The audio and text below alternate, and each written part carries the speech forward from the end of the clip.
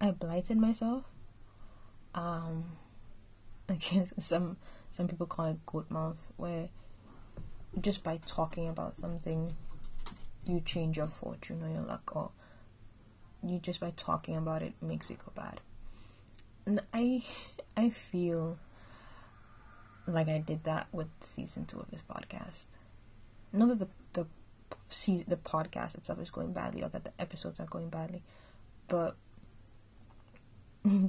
from the point in time where I recorded the episode, saying, I think it must have been like the trailer for the new season, where I was like, I'm doing better, and so I want the podcast to reflect that. Things did not get better,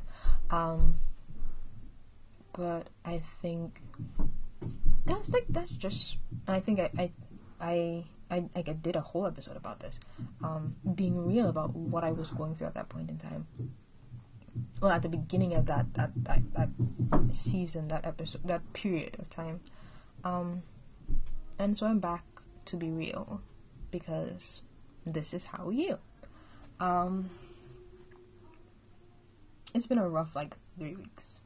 I've been just sad, crying at the drop of the hat, the drop of the pin, whatever you want to drop.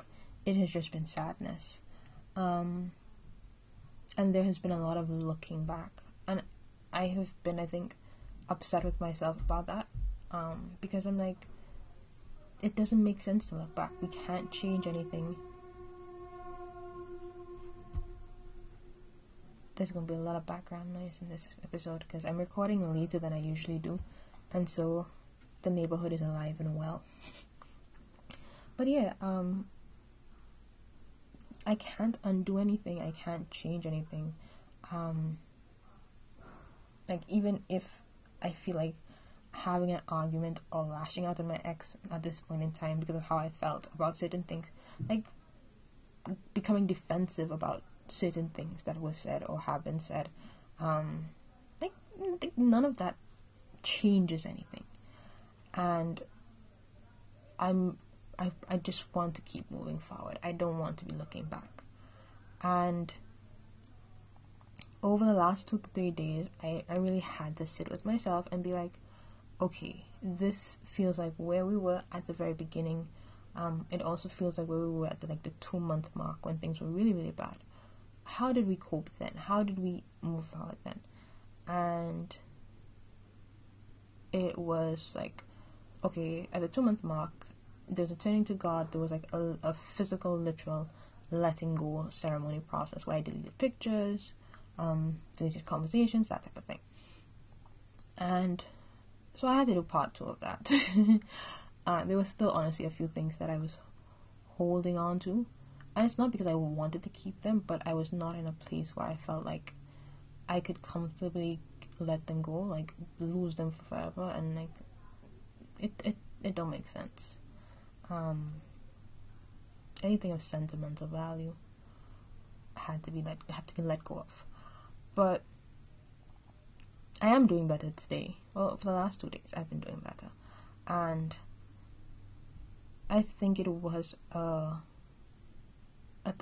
mental shift where I was like, I am accepting that who he is right now is not who I would want to marry. It's not it. And I spent over the weekend. I spent several. No, I don't want to say several hours, but it happened over the course of several hours, where I wrote 4.5 pages of what I want in a partner, and I went into details. I don't care for academic qualifications and certifications. He does not have to have a bachelor's degree or a master's degree. But he needs to be invested in continuously learning. He needs to be watching videos and reading stuff and willing to do research and to learn. That is more significant for me. And more than that, he needs to be able to initiate, engage in, and maintain a good conversation. That one is critical for me. So I wrote out all of that. And yes, my ex matched up for a lot of things, but there were some critical things that I'm no longer willing to compromise on, that he didn't match up with. And I was like, girl, like, it's not matching up. You can't keep holding on to something that's not matching up with what you're saying you want. And so I was like, okay, cool, fine. We need to let this go so that we can make room for what will match up or who will match up. And it was interesting for me because I've spent a lot of time over the last few months processing and questioning, why do I want to get married? Like, what is it that I want out of marriage? And I think it's like a big thing for me because I like the concept of companionship. I love the concept of partnership, life partnership. I love the idea of getting to live with my best friend. And those are all great things. But I think as someone who has chosen to wait until marriage to have sex, I think a very, very big component of wanting to get married for me has been the desire for intimacy. And yes, like, I mean sexual intimacy, but also just like physical intimacy and casual intimacy, because a lot of that has been avoided because it could potentially lead to me having sex or wanting to have sex. And I lost my train of thought. But yeah, and that in itself is not a bad thing. Like, wanting to have intimacy. Like, I feel like that we as humans were designed with a desire for intimacy. And I just got a message that completely distracted me. Yeah, but I've been questioning it, and then this morning my devotion was about intimacy, like particularly sexual intimacy, and it was basically saying that a lot of the time society tells us that we need to have sex to fill our desire or to satisfy our desire for intimacy, and a lot of the time we're trying to satisfy this desire with things that will, like, we will always be unfulfilled because our true desire for intimacy can only be met by God. And I had to sit with that this morning because I had to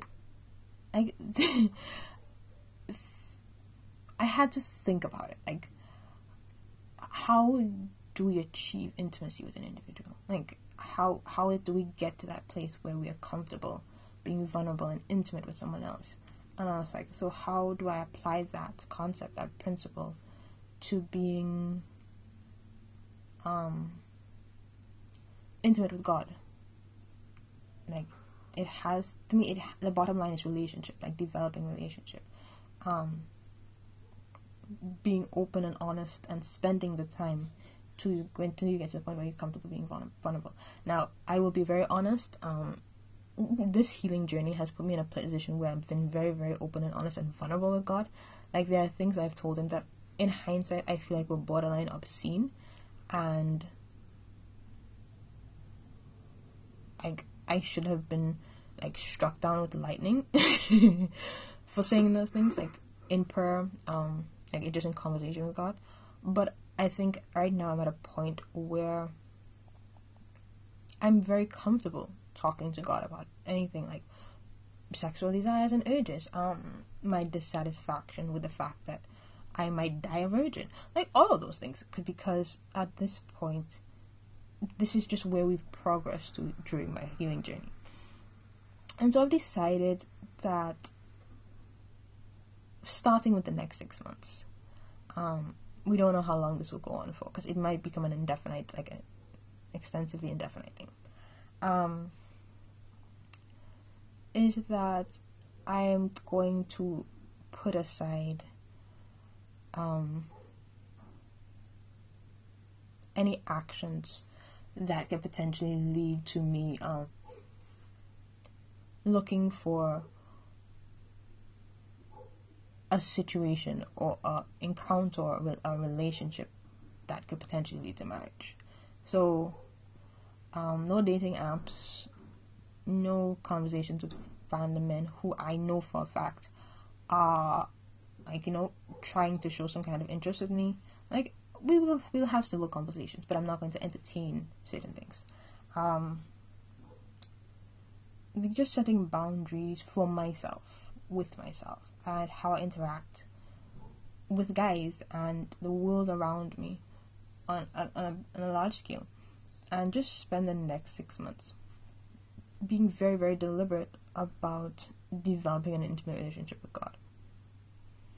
And, like, I won't lie, I will not lie, the ideal result for me would be, at the end, I somehow meet this fabulous person who turns out to be my life partner.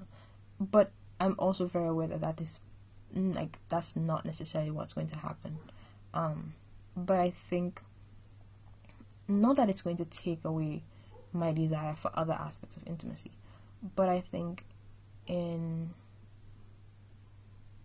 putting God first and letting Him fulfill the innate desire for intimacy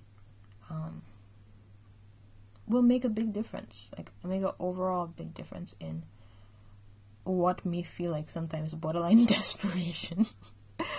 And I think in trying this out, in seeing where this goes, how this goes, I think that would be how I heal.